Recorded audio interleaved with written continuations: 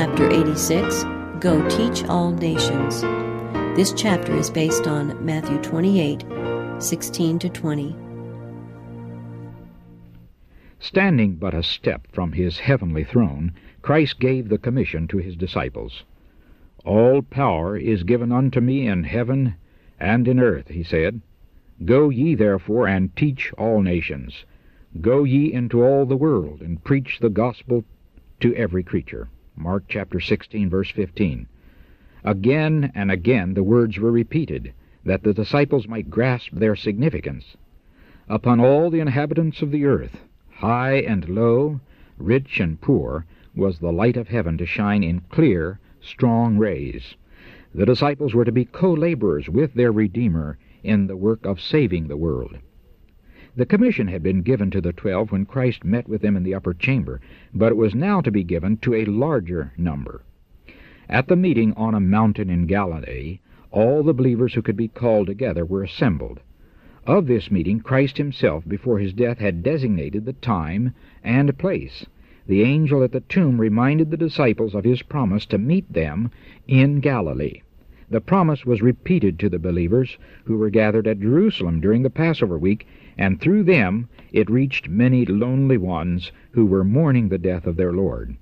With intense interest all looked forward to the interview.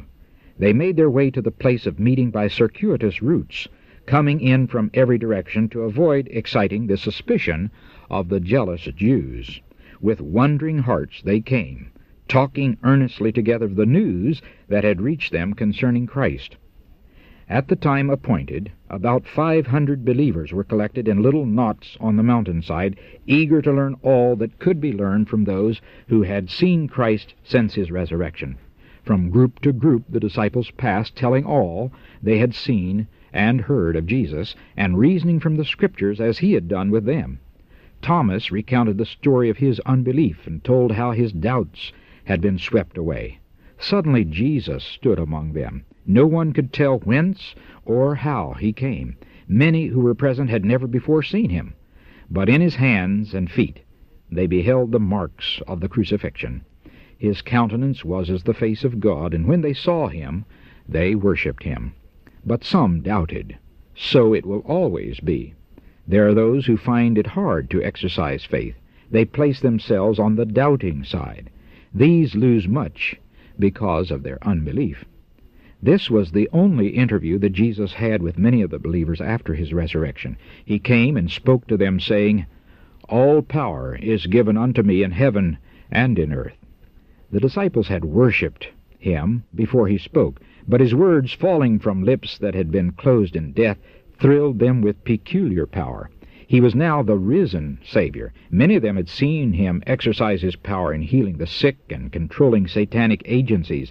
They believed that he possessed power to set up his kingdom at Jerusalem, power to quell all opposition, power over the elements of nature.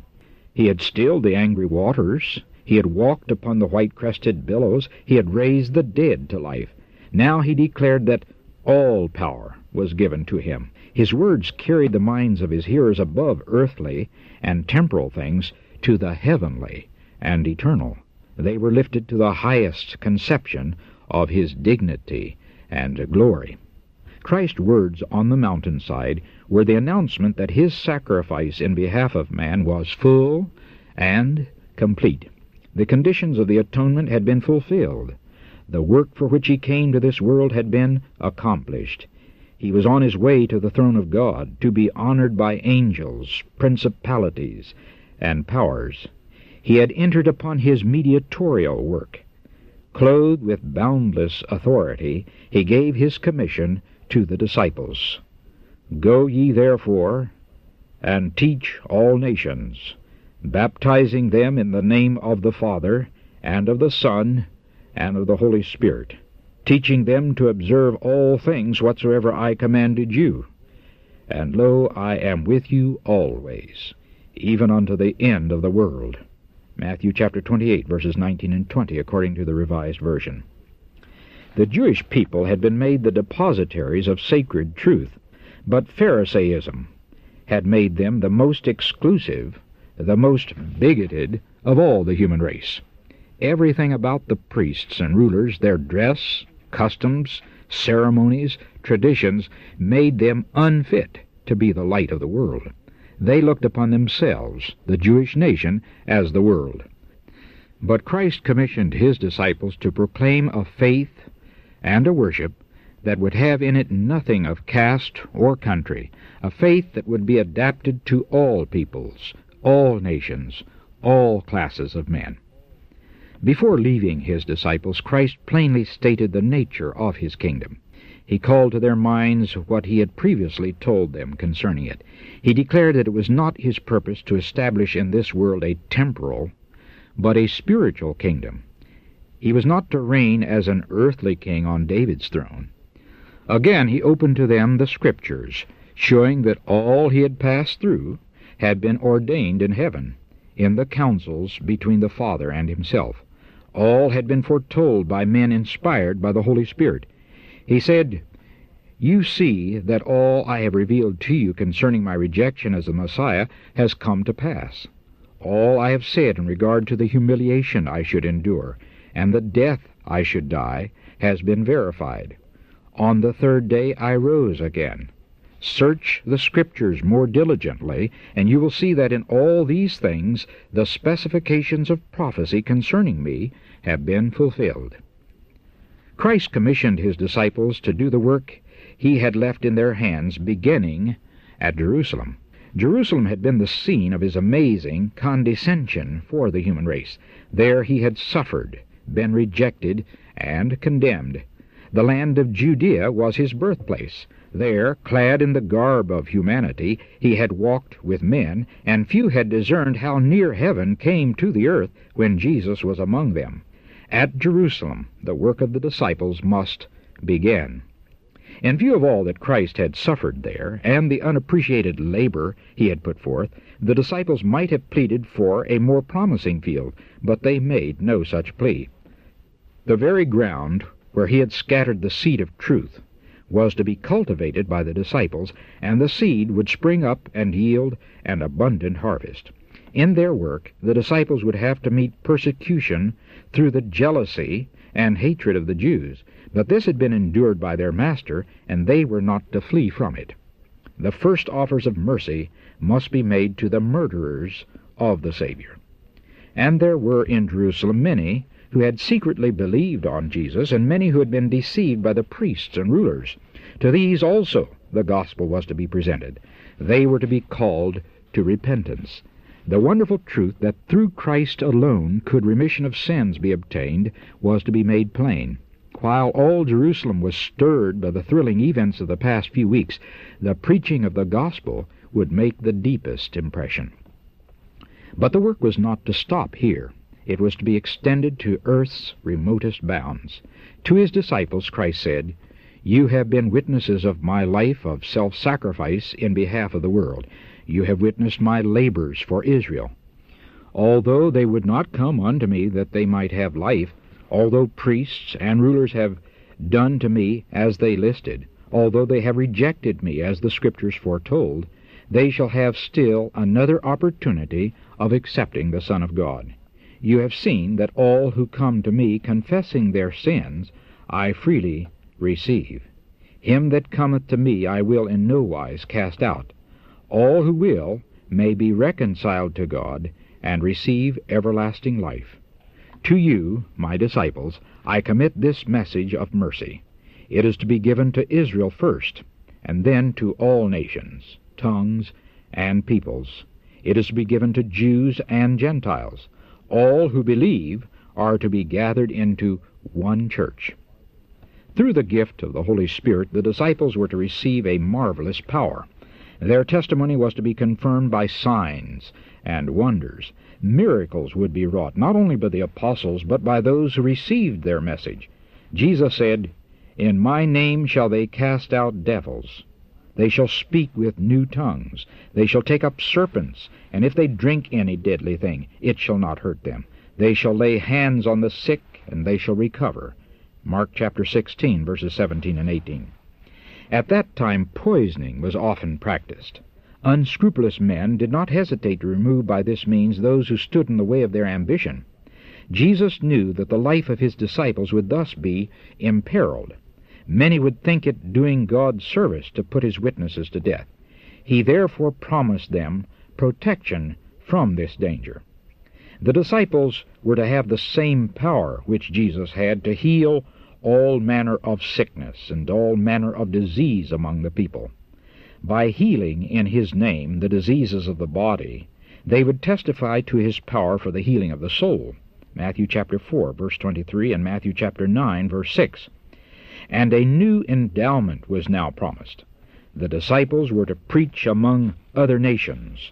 They would receive power to speak other tongues.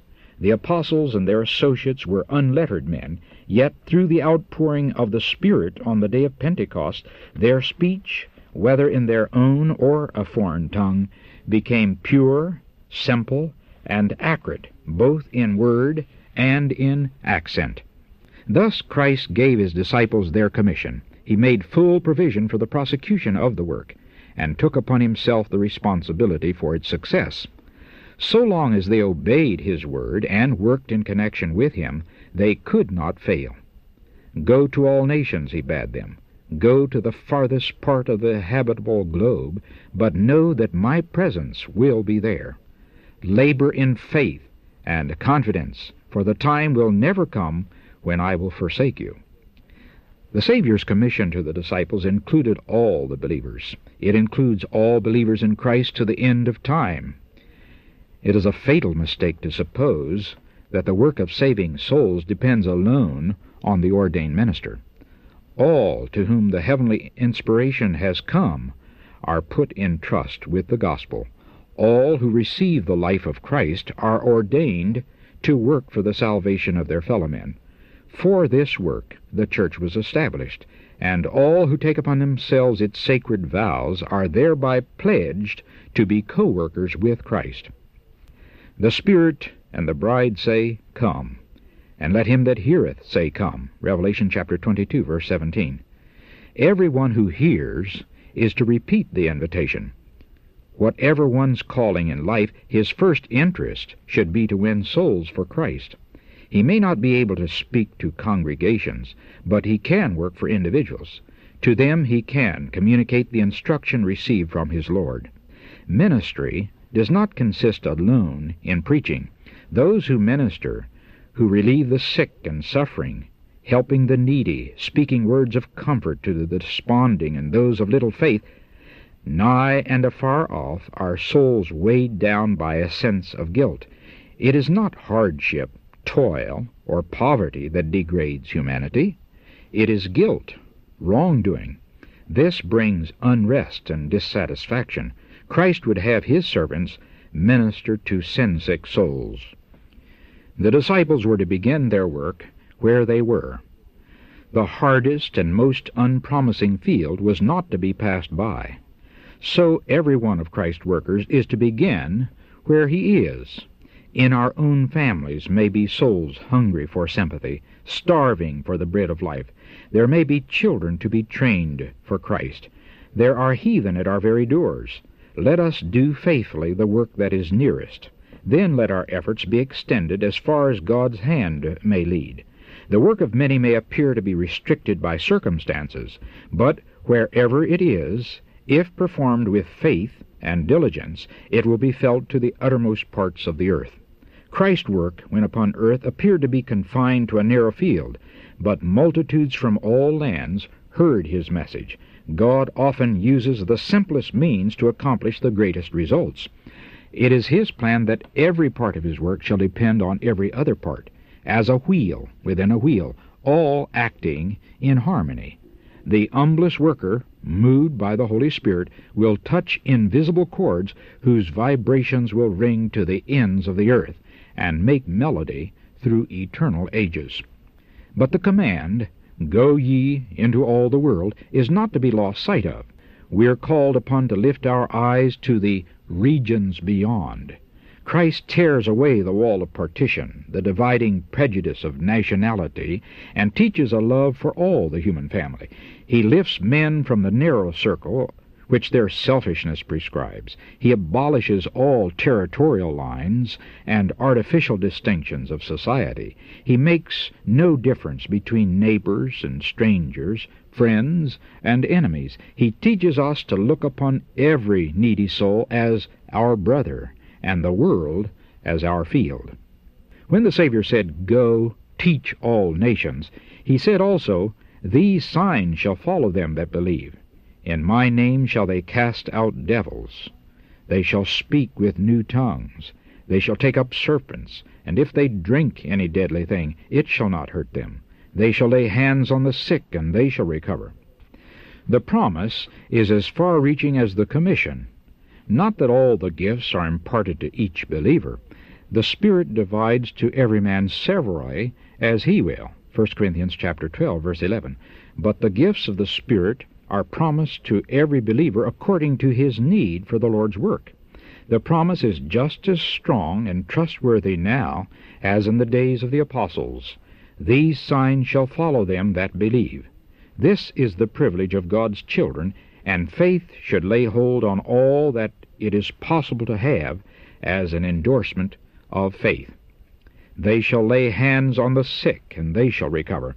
This world is a vast lazar house, but Christ came to heal the sick, to proclaim deliverance to the captives of Satan.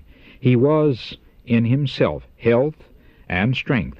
He imparted his life to the sick, the afflicted, those possessed of demons. He turned away none who came to receive his healing power. He knew that those who petitioned him for help had brought disease upon themselves, yet he did not refuse to heal them. And when virtue from Christ entered into these poor souls, they were convicted of sin, and many were healed of their spiritual disease as well as of their physical maladies. The gospel still possesses the same power, and why should we not today witness the same results? Christ feels the woes of every sufferer. When evil spirits rend a human frame, Christ feels the curse. When fever is burning up the life current, he feels the agony. And he is just as willing to heal the sick now as when he was personally on earth. Christ's servants are his representatives, the channels for his working. He desires through them to exercise his healing power. In the Savior's manner of healing there were lessons for his disciples. On one occasion he anointed the eyes of a blind man with clay and bade him, "Go wash in the pool of Siloam." He went his way, therefore, and washed, and came seeing. John chapter 9, verse 7. The cure could be wrought only by the power of the great healer, yet Christ made use of the simple agencies of nature. While he did not give countenance to drug medication, he sanctioned the use of simple and natural remedies. To many of the afflicted ones who received healing, Christ said, "Sin no more, lest a worse thing come upon thee." John chapter 5, verse 14. Thus he taught that disease is the result of violating God's laws, both natural and spiritual.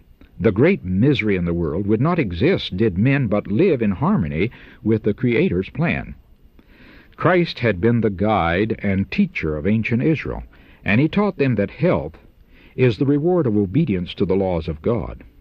The great physician who healed the sick in Palestine had spoken to his people from the pillar of cloud, telling them what they must do and what God would do for them. "If thou wilt diligently hearken to the voice of the Lord thy God," he said, "and wilt do that which is right in his sight, and wilt give ear to his commandments, and keep all his statutes, I will put none of these diseases upon thee, which I have brought upon the Egyptians, for I am the Lord that healeth thee." Exodus chapter 15, verse 26. Christ gave to Israel definite instruction in regard to their habits of life, and he assured them, "The Lord will take away from thee all sickness." Deuteronomy chapter 7, verse 15. When they fulfilled the conditions, the promise was verified to them. There was not one feeble person among their tribes. Psalms 105th chapter, verse 37. These lessons are for us.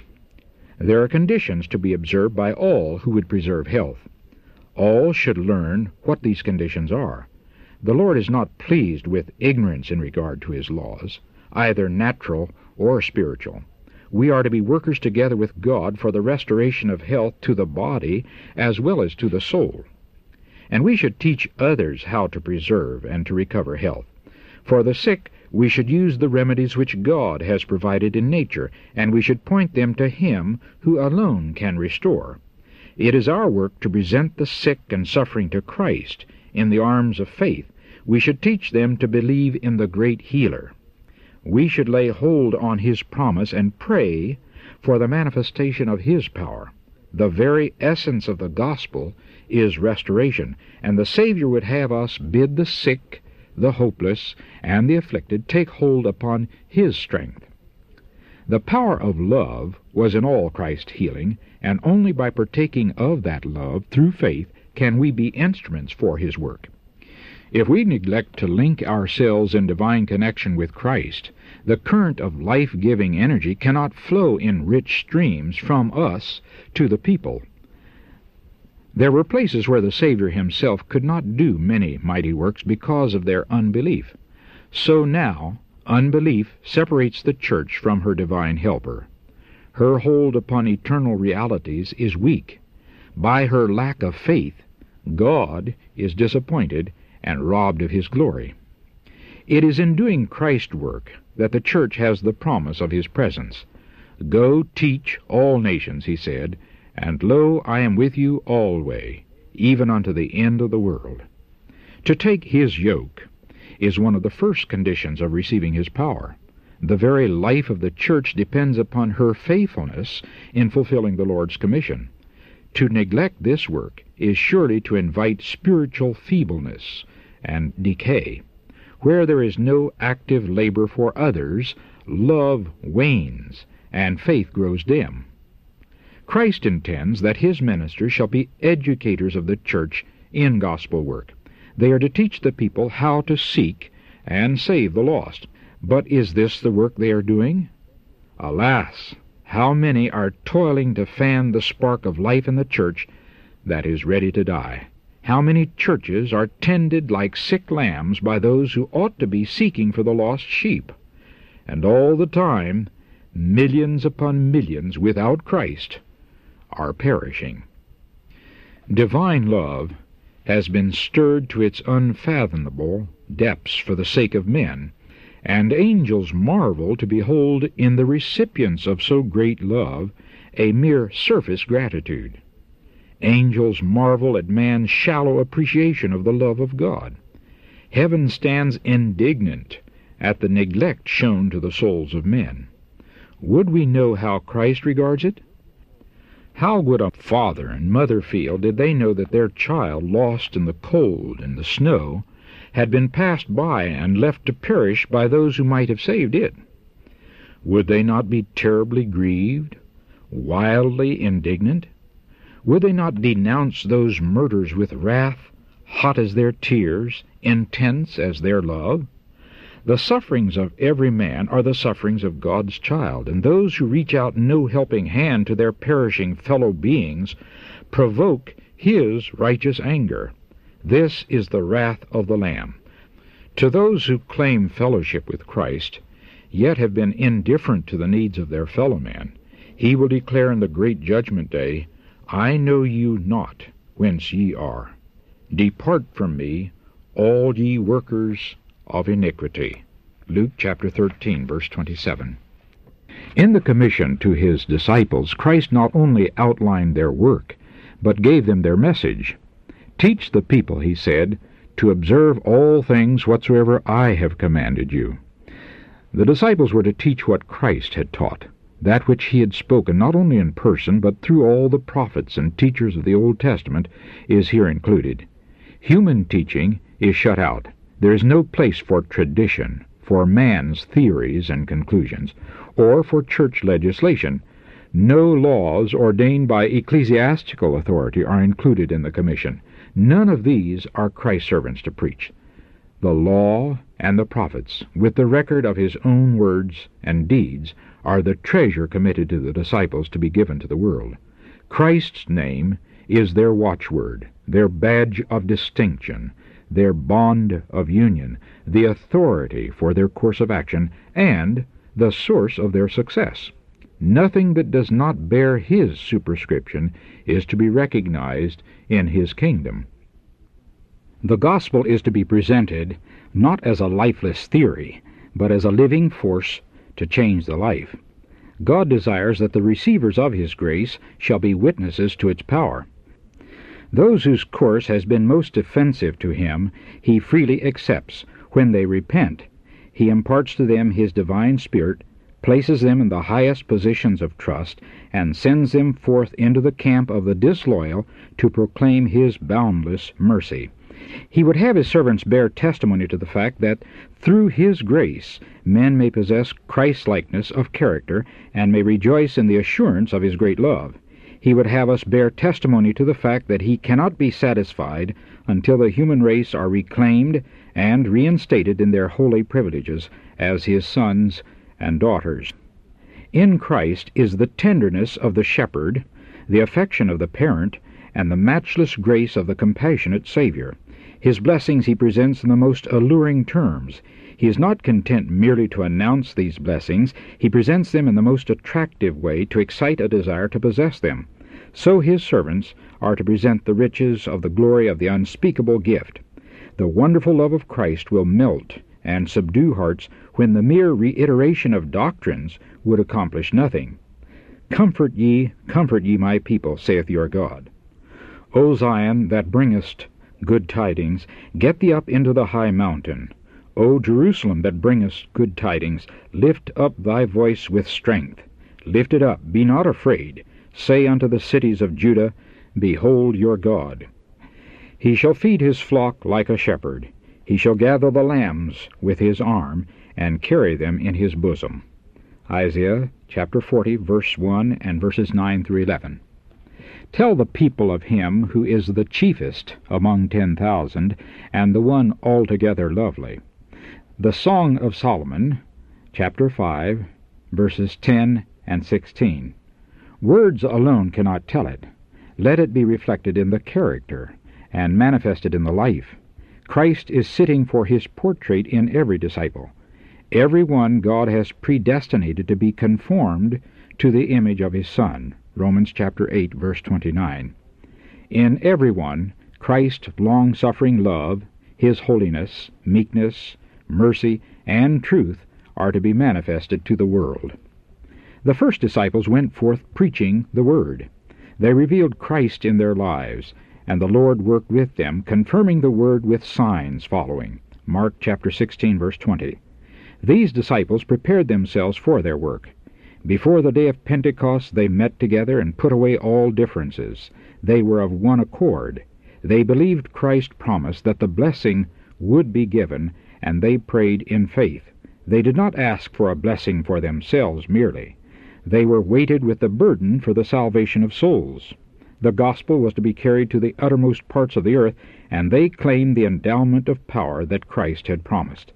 Then it was that the Holy Spirit was poured out, and thousands were converted in a day. So it may be now. Instead of man's speculations, let the Word of God be preached. Let Christians put away their dissensions and give themselves to God for the saving of the lost. Let them in faith ask for the blessing, and it will come. The outpouring of the Spirit in apostolic days was the former rain, and glorious was the result. But the latter rain will be more abundant. Joel chapter 2, verse 23. All who consecrate soul, body, and spirit to God will be constantly receiving a new endowment of physical and mental power. The inexhaustible supplies of heaven are at their command. Christ gives them the breath of his own Spirit, the life of his own life. The Holy Spirit puts forth its highest energies to work in heart and mind. The grace of God enlarges and multiplies their faculties, and every perfection of divine nature comes to their assistance in the work of saving souls. Through cooperation with Christ, they are complete in him, and in their human weakness they are enabled to do the deeds of omnipotence. The Savior longs to manifest his grace and stamp his character on the whole world. It is his purchased possession, and he desires to make men free and pure and holy. Though Satan works to hinder this purpose, yet through the blood shed for the world, there are triumphs to be achieved that will bring glory to God and the Lamb. Christ will not be satisfied till the victory is complete, and he shall see of the travail of his soul, and shall be satisfied. Isaiah chapter 53, verse 11. All the nations of the earth shall hear the gospel of his grace. Not all will receive his grace, but a seed shall serve him. It shall be accounted to the Lord for a generation. Psalms, the 22nd division, verse 30. The kingdom and dominion and the greatness of the kingdom under the whole heaven shall be given to the people of the saints of the Most High. And the earth shall be full of the knowledge of the Lord as the waters cover the sea. So shall they fear the name of the Lord from the west, and his glory from the rising of the sun. Daniel chapter 7, verse 27, Isaiah chapter 11, verse 9, and Isaiah chapter 59, verse 19. How beautiful upon the mountains are the feet of him that bringeth good tidings, that publisheth peace, that bringeth good tidings of good, that publisheth salvation, that saith unto Zion, Thy God reigneth. Break forth into joy. Sing together, ye waste places, for the Lord hath comforted his people. The Lord hath made bare his holy arm in the eyes of all the nations, and all the ends of the earth shall see the salvation of our God. Isaiah chapter 52, verses 7 through 10.